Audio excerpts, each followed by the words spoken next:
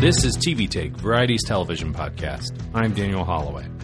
This week, senior features editor Danielle Terciano talks with Bruce Miller, showrunner of The Handmaid's Tale. Stay tuned.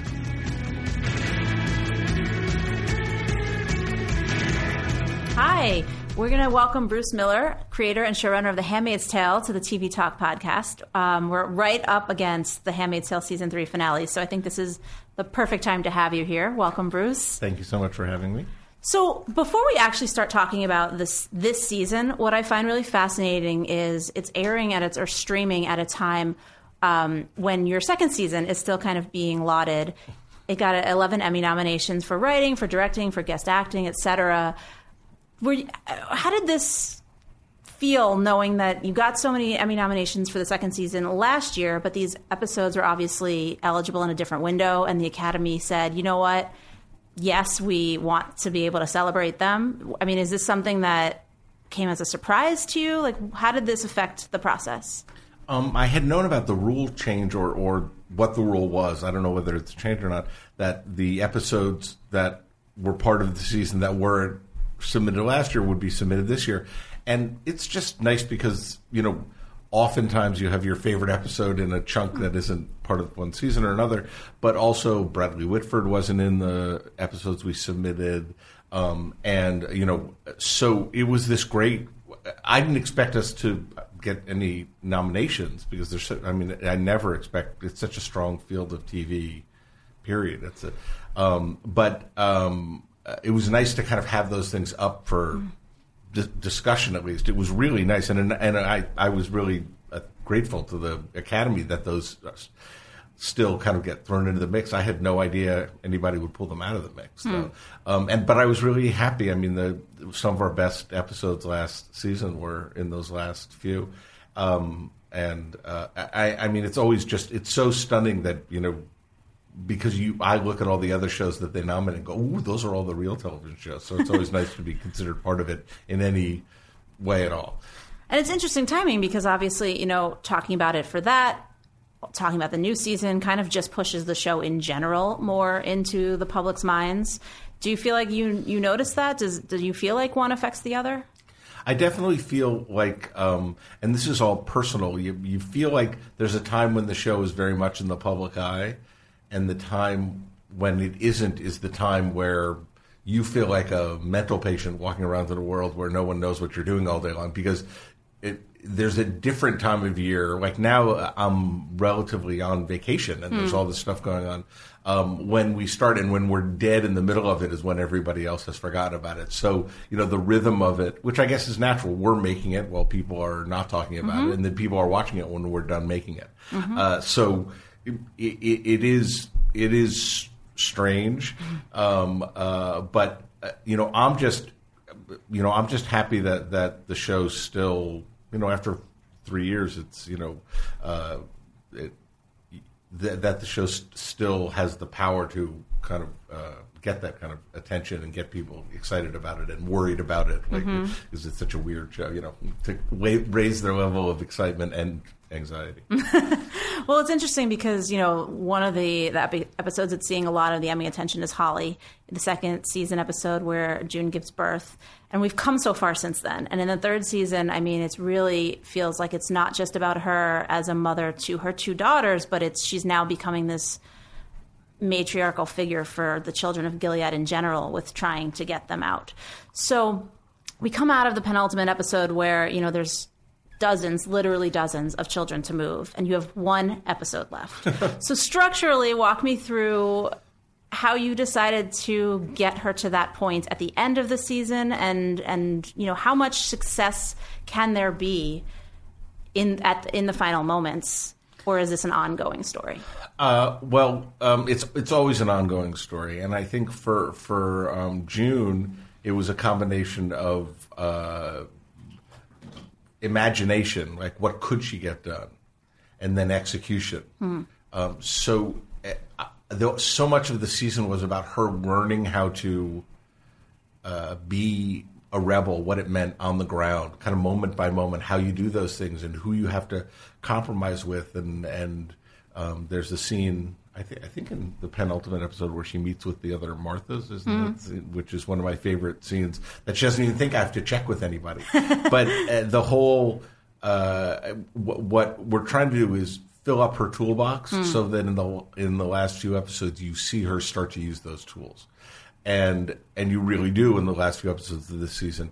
And the final episode is just a continuation of that arc. I never think of it as a finale in these days for two reasons. One is in these days, oftentimes with streaming, it's, you're binging the episode and it's just another one, and then you watch another one. Right. So the really, kind of the end or the reimagination of the conceit of the show at the end of a season doesn't happen. The seasons are a lot shorter than they used to be as well. But I like the end to be this kind of feeling of when June gets an opportunity. She's gotten opportunities before in the season, but she's finally able to kind of bring all of those skills that she's learned to bear, and we get to see whether it's enough. Whether she actually has enough skills or not. And sometimes, that has enough skills to do. Right now, she's kind of on both a noble and revengeful path because she wants to do something that's a good, but she also wants to, basically make all of these mothers hurt the way she hurts all these women in Gilead. So it's, you don't necessarily have to get all the kids out to make that happen. Okay. You have to get them away from their parents. Interesting. You mentioned her skills. In the past, we've also talked about like the power that she has and how she's kind of learned to play the game in Gilead. When you look back over what she's tried to accomplish, what she's successfully accomplished, what she's still working on this season, was there a piece that was harder for you to put together than the rest, given that, she has some skills and yes, she has some power, but, she's still in a caste system at the bottom, or not the very bottom, but towards the bottom. Oh, yeah. Yeah. She's almost outside the caste system because there's almost no one below her. She can't boss anybody around at all. I forgot your question. Oh, just in terms of what of these attempted successes might have been the hardest to crack when you were writing? I think for me, the hardest one to crack is how do you keep your sanity while you're learning to do something where you're putting your life at risk. And you're putting not only that, it's not like teaching yourself to rock climb without a rope. I mean, you're putting your life at risk, but that's it. Here, she's constantly putting other people's lives at risk. And through the season, they get killed. They get, she risks them. And so how do you deal? I think the biggest thing for me, and the hardest thing to crack was how does June harden herself against that kind of pain so that she can go forward and you have to be able to endure that kind of hit or you can't be victorious in some sort of battle where you're actually playing for keeps. And so, but she's not the kind of person who can absorb that hit without feeling something. And she tries a bunch of different ways to do it. She tries to be absolutely businesslike and icy, and that's just not her. And then she, by her relationship with Matthew, eventually realizes,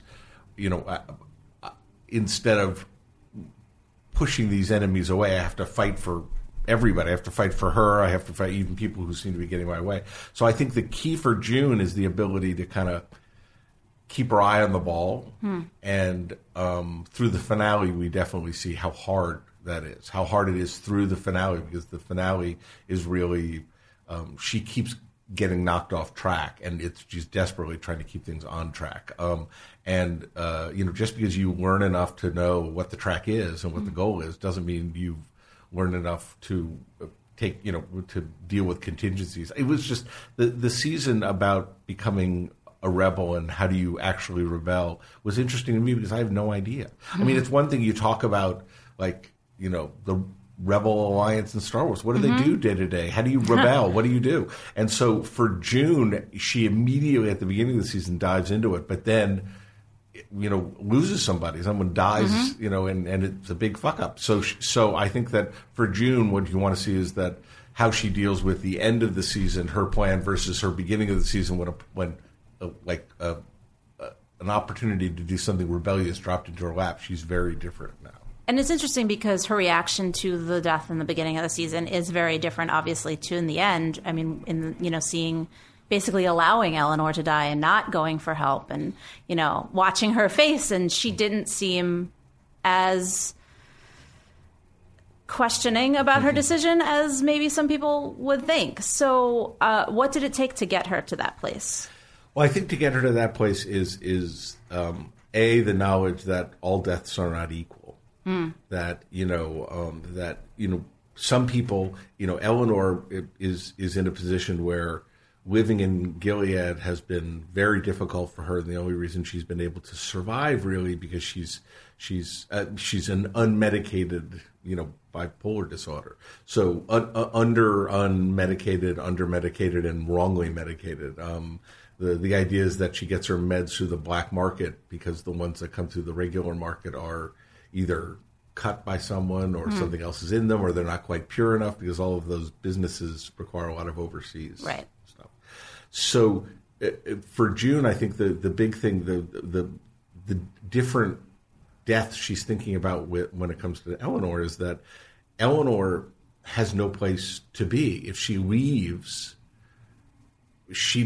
Eleanor doesn't want to have this place on her conscience. And if she stays, she can't operate. So I think that what June is looking at is someone who is making a logical choice of their own. And even though it benefits June for that choice to go one way or the other, it's not the same as someone getting shot dead for trying to help someone escape. They're different. And I think that that's what she's learning along the way, is that, to let other people make their own choices about those big things. And she can be as careful or underhanded or practical as you want her to be. But she is recognizing that I think if she had come upon Eleanor and Eleanor had fallen down the stairs and broken her leg and was on the verge of losing consciousness, she wouldn't have left her. This was different. This was a choice. And I think it's about, it goes back to kind of her notions of autonomy and especially autonomy over your own body. And yet when they're standing outside of the grave, Lawrence, maybe this was the way Bradley played it and not necessarily the way that you wrote it on the page, but Lawrence looks at June in a way that almost maybe implies he thinks she might have done something or not done something, as the case actually was. How does this affect their relationship going forward? Well, it definitely affects the relationship going forward. It doesn't have much time to affect the relationship. Because you have one episode right now. We have one episode. But it is one of those moments where I think that for Bradley, there's so much tied into that moment because Bradley's a very smart man, but he has great understanding of human nature, but not such great intuition about human nature. So he's looking at her and in some ways trying to puzzle out, could she be this? Could she be that? That's, I think, what comes to bear in the next episode is who does she think she is? Okay. And in the end, it plays differently than you think. And it's also not, hopefully that's a story moving forward, not, that moment moving forward. Because the last episode takes place in the end in a pretty short period of time.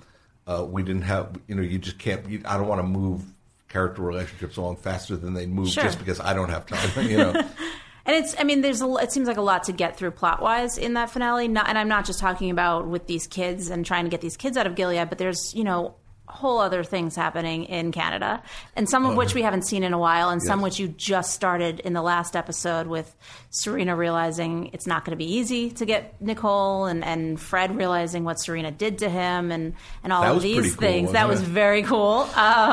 So how do you balance that coming to the very end and saying we have all of these characters we love, their stories have diverged in great ways, but we still need to see them all, maybe not put a button on anything, but, give them another moment before the season's over? I try. Well, the way I deal with it is a couple of ways. First is I never try to give them a moment. I just try to tell the story of especially in the finale or in the premiere, which are inevitably, or not inevitably, have the danger of being terrible episodes, always, because they're supposed to kind of tie up all this stuff. And so what I have very hard to do, especially in the finale, is just do the story that you're going to do for that episode. We are in a great position of knowing we have another season coming up. So, all of those things will continue. And I just don't want all the stories to kind of happen at the same rhythm. Because okay, this is a season. I don't want to kind of go through the story of Emily and Sylvia at a certain rhythm because the season pushes them with that rhythm. Because that's kind of the point, is that it doesn't have a rhythm to it. So anyway, and also there's a real estate problem when you have a lot to do in a final episode. We had scenes this year for the first time that we filmed and cut out. I mean, normally we don't film very much stuff that it's just heartbreaking, but you just don't have enough hours in the episode to do it.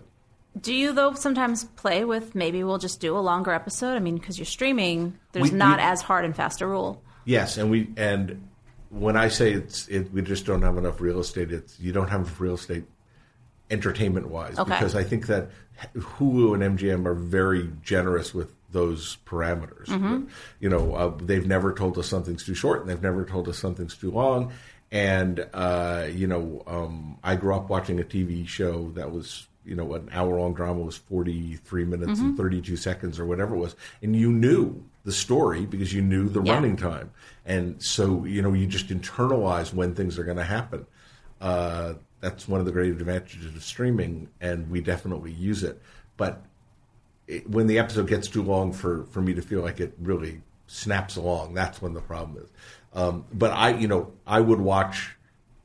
I love all these guys so much, and I love watching them work as actors, and I love the characters that I would, I would watch the Canada show for hours and hours and hours. Exactly. I'm just fascinated by all of it. So you there is a difference between fascinating and interesting and entertaining, and I try to stay on the entertaining side. Okay. Well, going forward, I mean, mentioning the fourth season, you didn't know that when you were writing the end of season 3, right? No, but I think Hulu and MGM are not that it does. It's not a decision every year, of course, but I think they are on the same page with me in terms of what the hope is for the show, that when the show is done, you get a very nice companion piece to put on the shelf next to your copy of The Handmaid's Tale. Sure. But it's a nice, complete piece. Mm-hmm. And then there's Margaret's putting out another book of it. So I'm hoping to be kind of part of that, like a commentary, like a version of The Handmaid's Tale that's fun to watch. But really, we're in Margaret's world. But I think they are committed to the idea of telling this story well, bringing it to a thoughtful conclusion that's, on the terms of the show, to honor the source material. I mean, it's so, especially the original book is so mindfully ended, at this terrible cliffhanger. I've had the opportunity to imagine a version of it moving forward. But you definitely wanted to have both the beginning and end. Yeah. Well, so then looking ahead to what next season is, knowing that you have now, it feels like half your cast in Canada and half in Gilead, have you had conversations about, okay, well, if those of you in Canada, maybe we just use you less next year? How does that affect the process? It's funny because I don't have those conversations with actors just because sometimes you can say, okay, I'll use you less in Canada, and then we have 8 flashback stories that are all Luke.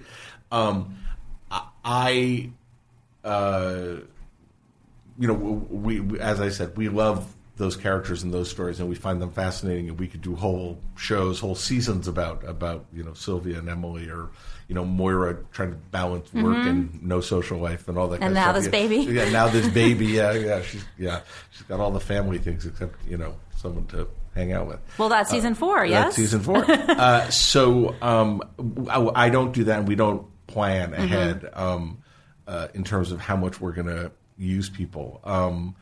and we have a very devoted and flexible group of actors who all could be doing lots and lots and lots of other things, working all the time, and they do lots of other things. But when there was a scene at the beginning of an episode that we didn't end up using, but it was one shot, and it was from the Handmaid's training center, the Red Center. Mm-hmm. And I remember Samira flew up to sit there next to June praying, in that one shot. And that was the shot she was in, and she flew up to be, basically in the background of that scene. So they're very devoted to making sure the show and the world is consistent. And because of that, I think that they make the most of the scenes that they're given in such an unbelievably beautiful way that it makes the show. So it doesn't matter if I have Moira for 5 minutes in an episode or for 25 minutes. Boy, does she! Those guys make the show. They're the people are the other end of June's telephone. Mm-hmm. On a purely personal, maybe selfish level, are there pieces of stories or certain characters that you haven't had the chance to go as deep with as you like, and that affects how you write season 4?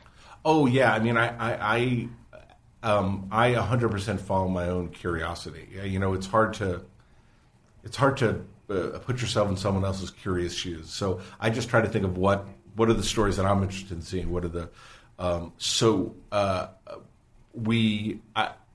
the only restriction I ever feel is I'm really telling June's story, and it's June's point of view, and we try not to show anything that eventually June wouldn't have seen or heard about in detailed enough that she felt okay recounting it. That you feel restrictive when you want to follow a Martha and see what their life is like in more detail and more intimate and that kind of thing. Or you want to file a wife who has a child, Hannah's mom, for example. So that restriction you do feel. It is the thing that makes the show. It's why it's both. The show only works because Lizzie's so good, and Lizzie's so good because the show is all June's point of view. So it pays many more dividends than it offers frustrations. Mm-hmm. It's interesting that you just said the things that she wouldn't have heard about or found out about, because maybe my imagination is not big enough, but it feels like if she died in Gilead the way that she assumes that she's going to, she wouldn't find out all these things about Canada. So I'm going to choose to believe that gives this story something of a hopeful ending whenever you get there. Well, it is. I mean, it follows the same logic as the novel, which is the novel is a recorded set of tapes, a memoir, and so's the show. Right. And we use voiceover. The entire book is voiceover. But so no matter what chunk we see, and I think it's safe to say, June's not. It's the Handmaid's Tale. She's not dying until Well, not yet. Not till the show. It would be the end of the show because it's the end of the Handmaid's Tale. And it's not called the Gilead Tale or the Waterford's Tale. So she's protected by dint of the fact that she was able to record this. Right. So that she isn't protected by the story. The fact that the story exists is only because she survived long enough to record it. And she says that a bunch of times in the book about how weird it is and how just it's an act of hope just putting this down on tape and hoping there's someone out there and that there's a time after this when because in the book you find out that Gilead went on for another 200 years. No one who we saw lived through Gilead, lived longer than Gilead. Yeah. Well, thank you so much for coming in. Oh, thank you for having me. Thanks for listening. We'll be back next week with Bruno Heller, showrunner of Epix's Pennyworth.